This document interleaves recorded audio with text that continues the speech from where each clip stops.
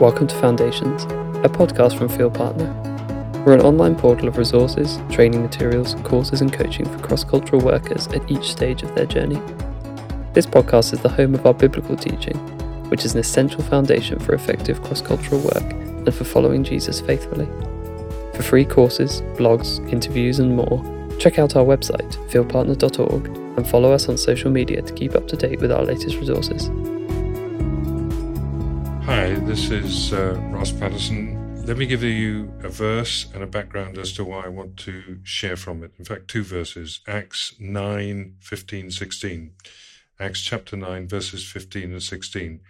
But the Lord said to him, that's Ananias, when he was told to go and see Paul, "Go, for he, Paul, is a chosen instrument of mine to bear my name before Gentiles, kings, and the children of Israel." So Paul, who'd been seeking the Lord, having met the Lord on the Damascus Road in Acts 9,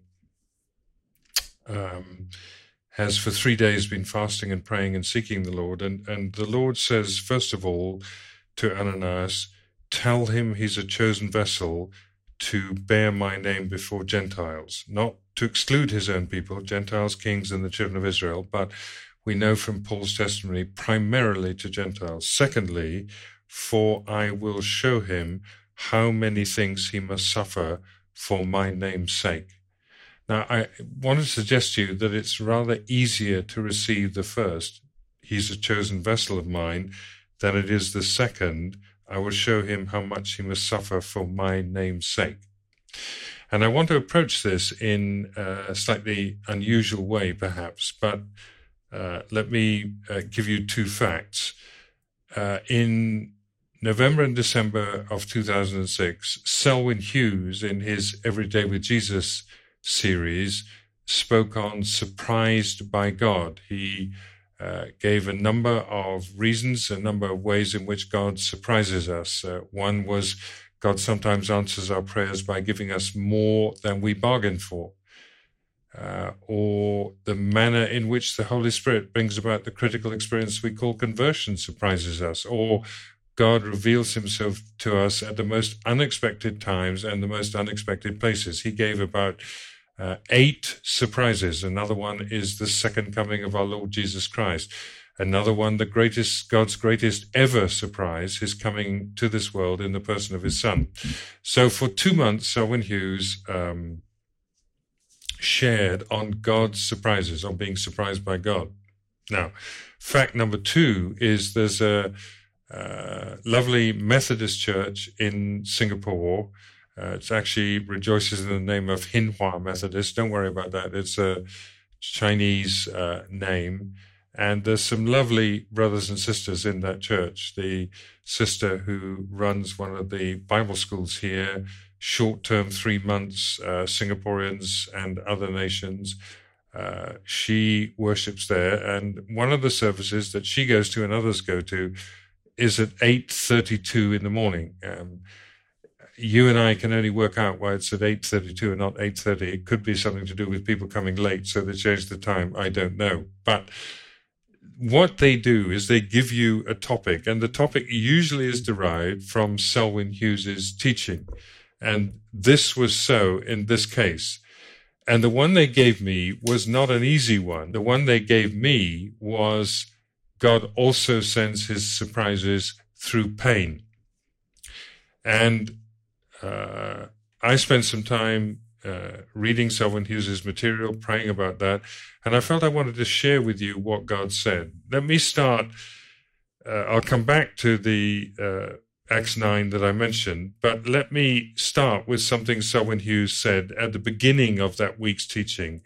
Undoubtedly, the phrase God surprises instinctively brings to mind such wonders as miracles and blessings and amazing last-minute rescues from difficult situations. So, in other words, when we think of God surprising, we're thinking God surprises, we're thinking miracle, we're thinking rescue, we're thinking last-minute deliverance. And I trust that all of us have such testimonies, because Dad is good. Our Heavenly Father is good, isn't he? He comes in those ways.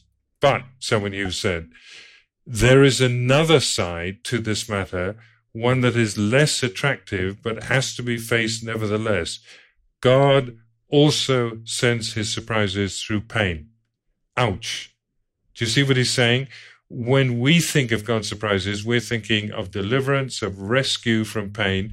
But Selwyn Hughes said, as part of his message, by no means the whole of his message, God also sends his surprises through pain.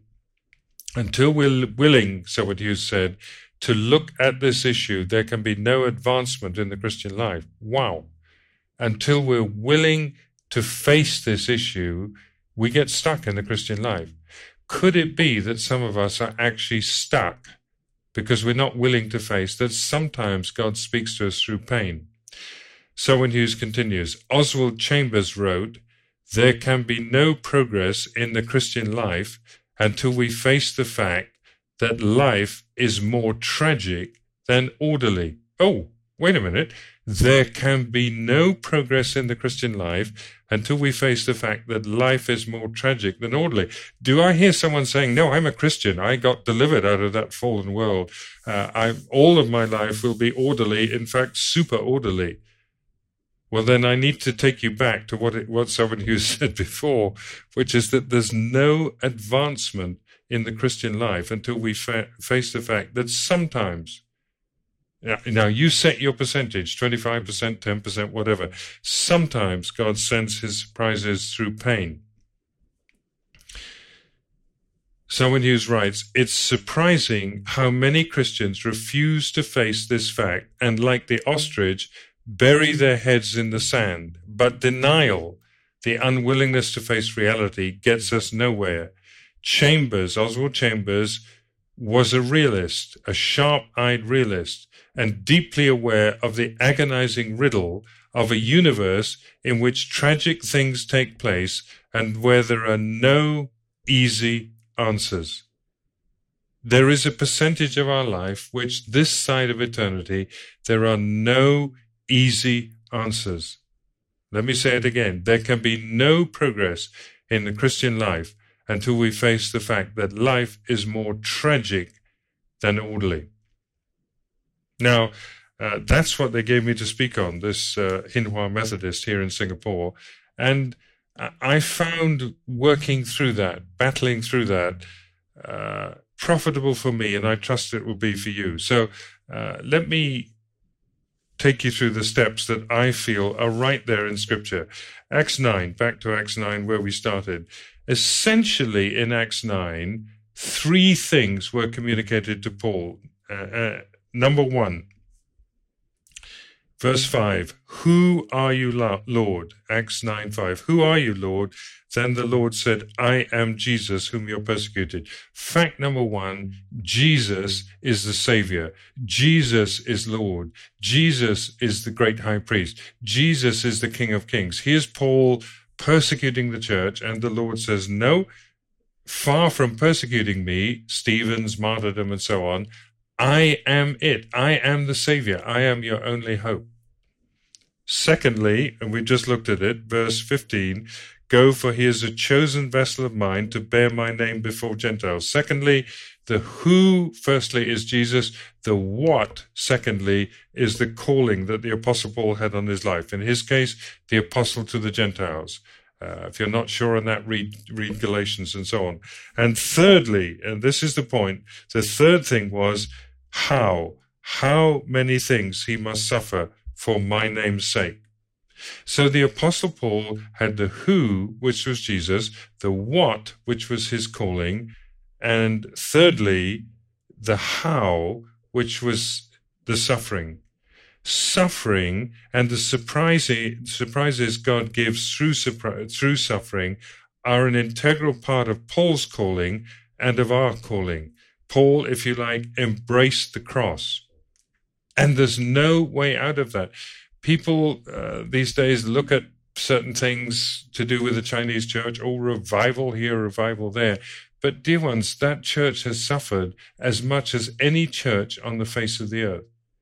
How many brothers and sisters to this day have suffered for their faith in Jesus? It is still happening. We had information the other day from a very good source of a new clampdown on Christianity in China. It's not as bad as it was 20 years ago for various reasons. The Chinese church, please hear me, it's no good just to say, look how it's grown, revival, etc., if we do not factor in the surprises God has brought to that church through pain. If we do not factor in Acts chapter 6, 7, and 8, that the brightest and the best of the early church, Stephen, was martyred for his faith in Jesus Christ. Now, in Paul's case, this surprises through pain and suffering. Very clearly in Acts 9, God provides three elements to help him. Acts 9, verse 5, I am Jesus, the presence of the Lord. And how very real that was to Paul. Paul says, for me to live is Christ and to die is gain. This wasn't some intellectual transaction that took place. In the suffering he was going to endure, in the surprises through pain, Paul met Jesus, and his grace and his presence and his goodness in Paul's life was sufficient for all that he had to endure. So let me just ask, in terms of these three provisions that the Lord gives us to endure the pain, the surprises of pain, how is your walk with Jesus? How is that personal, individual walk? If you ask me that question, my answer is okay. But these days, I really feel I want more of the Lord Jesus. I'm, by the grace of God, not backsliding or anything, but I just want more of Jesus. I want to know his presence more. I want to be able to hear him better. If you don't, then there's something wrong. Number two, the power of the Holy Spirit. Sunday school class, what did Ananias do when he went to see Paul, apart from convey the message I just shared? Answer usually given, he prayed for Paul so that Paul would be able to see 50%. Verse 17, Brother Saul, the Lord Jesus, who appeared to you on the road as you came, has sent me that you may receive your sight and be filled with the Holy Spirit. To receive your sight and be filled with the power of the Holy Spirit. To know the power and the presence of the Holy Spirit. How's our walk with the Holy Spirit?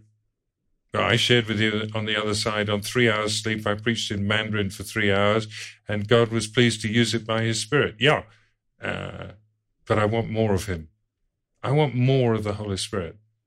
I want more of his anointing. I want more of his gifts. I trust you do too. I want more of his teaching me about the Word of God, about the Lord Jesus, about my Heavenly Father. More, Lord, more. Not just more experience, but more of that in-depth revelation that he brings that I need. More of that empowering. Selwyn Hughes, in the passage I read today on the wind of the Spirit, gave 6 results of the Pentecostal wind of the Spirit in Acts chapter 2. How the church was brought together, how the church was birthed through Peter's preaching. More of that, Lord, more of the Spirit. So number 1 was the presence of the Lord. Number 2 was the power of the Spirit.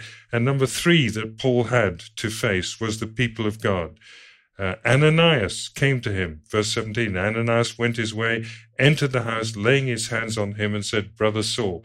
The first thing that Paul heard after his conversion in the dust of the Antioch road was a brother, first communication from Christians anyway, was a brother saying, Brother Saul, you've killed, you've imprisoned, you've plundered Christians, but now you're my brother, you're forgiven.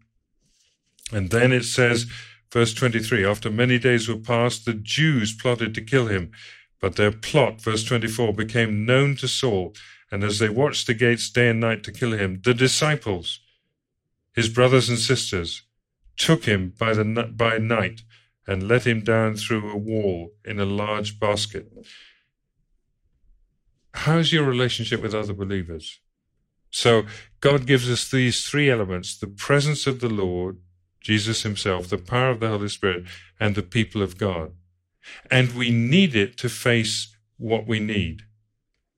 Let me suggest these bad surprises, these Jesus surprising us with bad and difficult things. There are 4 reasons. Number 1 is personal sin. Sin will bring that result. The obvious example of that is King David, where in 2 Samuel 12 and so on, he sins with Bathsheba, commits adultery and murder. Yes, the Lord forgave him, but the kingdom of David was never the same again. Please do not treat sin lightly, because if we do, in immorality and dishonesty and lack of integrity and so on, it will bring a deep result. I happened to be early this morning reading something by a dear brother called Francis Frangipan, who described a dream that he had of an Asian brother who was called Purity and Commitment. And it was a dream from the Lord. And he said when he awoke, he understood that purity, holiness, and commitment brought a fragrance that was different from any other fragrance he'd known. Personal sin will bring the opposite. Secondly, the random sin of others. Paul speaks of others who've caused him trouble, of those who attack him randomly in Ephesus or in other places. He warns Timothy at one point, look out for this guy because he's going to hit you, he's going to hammer you if you don't look out for him. Paul faced Demas, one of his co-workers, who left him. So secondly, the random sins of others, words spoken in the church, they hurt, don't they, sometimes? Things people say, things people do. A brother came up to me in Europe recently, sat down next to me and said, X tells me that you stole money from him. I must say it was a slightly exotic thing to hear, because I wasn't in a position to steal it. Even if I had, which by the grace of God I didn't, wasn't true. But those things hurt, don't they, when people put out, to say the least, false statements about us. So, firstly, personal sin. Secondly, the random sin of others. And I want to say, thirdly, the systematic opposition to the Word of God. In 1 Corinthians 15:32, I think it is, Paul speaks about the beasts in Ephesus. And Paul's speaking about systematic, hostile, fierce opposition to the Word of God that is satanically driven. They will bring surprises through pain. And fourthly, the simple fact that we live in a fallen world. People, no matter how much our faith, people die. We're not in the Garden of Eden. Sin has entered our world. It's a fallen world. Paul in Romans 8 speaks of a creation crying out for redemption. Not just us, but creation. So we have to face those facts. Personal sin, the random sin of others, systematic opposition to the work of God, and the simple fact that we live in a fallen world. Now, I want to suggest to you that when there are surprises through pain, one of two things can happen. Number one, we can be delivered out of it. We can be delivered out of it. That's one possibility. Daniel and his friends, the lions, the fiery furnace. Fantastic examples, aren't they? Number two, Peter in prison. The church is praying in Acts 12. The angel flings open the door, smacks Peter and says, wake up, this is real. Peter's delivered. And James dies at the same time. Number three, Paul in the jail in Philippi, singing and worshiping. Wow, what a man. I'm not sure I'd be there, because if I'd just been tortured and suffered in the way that he did. But Paul and Silas worshiping the Lord, open comes the door again through angelic deliverance. The jailer and his family get saved. Fantastic. Deliverance out of it. There's another example with Paul. Do you know that one in Acts 23 where some Jews commit themselves by a vow not to eat again until they've killed Paul. And Paul's nephew goes to the Roman authorities and said, look, he's going to get killed. And the Roman authorities, the military leader, has Paul removed in the night. I often wonder what happened to those who've taken a vow that they're not going to eat till they killed him. They must have got pretty hungry or found an excuse why it didn't apply. But praise God, even through such satanic, if you like, religious vows, God still delivered Paul. But that's number one, deliverance out of. Number two is deliverance in. Deliverance in the midst of. In other words, God does not deliver us out of these surprises through pain. He keeps us in them, but reveals himself to us in a way that wouldn't have happened without that. John 16, these things I have spoken to you, that you should not be made to stumble. They will put you out of the synagogues. Yes, the time is coming when whoever kills you will think he offers God service. This is John 16, verses 1 and 2. These things they will do to you because they have not known the Father nor me. But these things I have told you, that when the time comes, you may remember that I've told you them.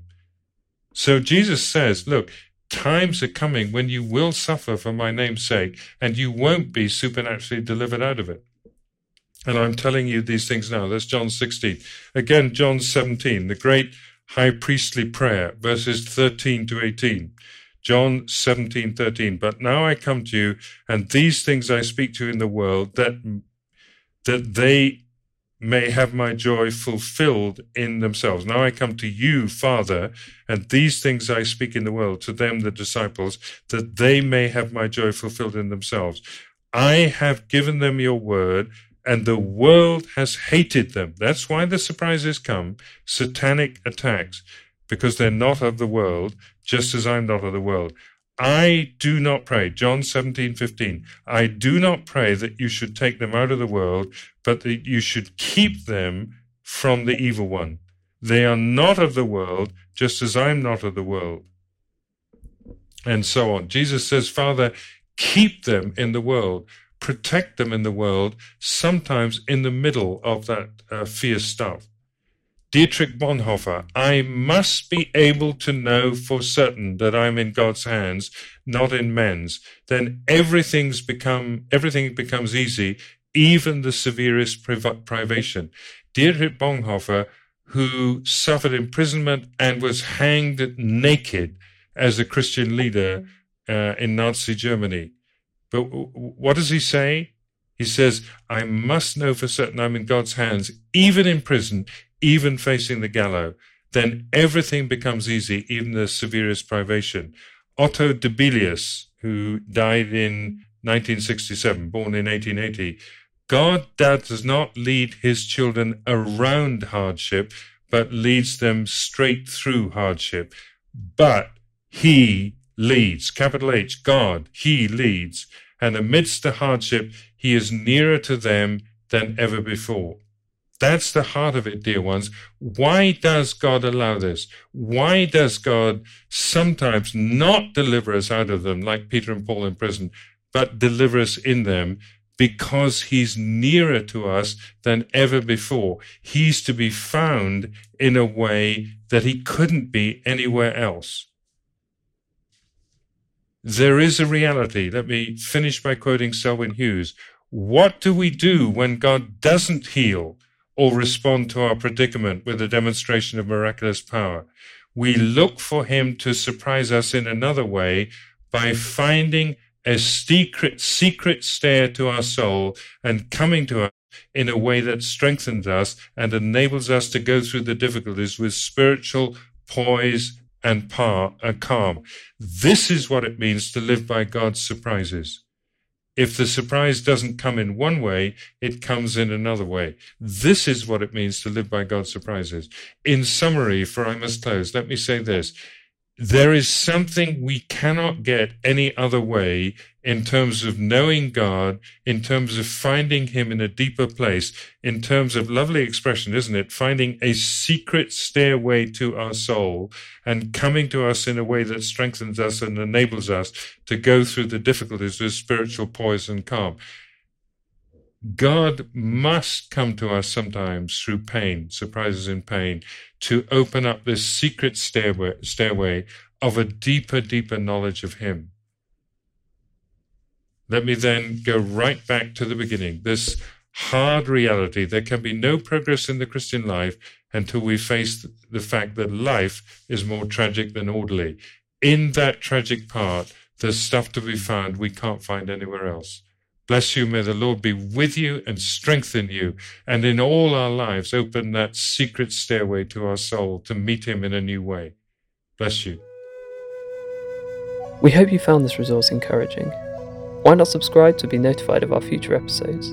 You can also check out our sister podcast, simply called Field Partner, featuring inspiring stories from experienced missionaries.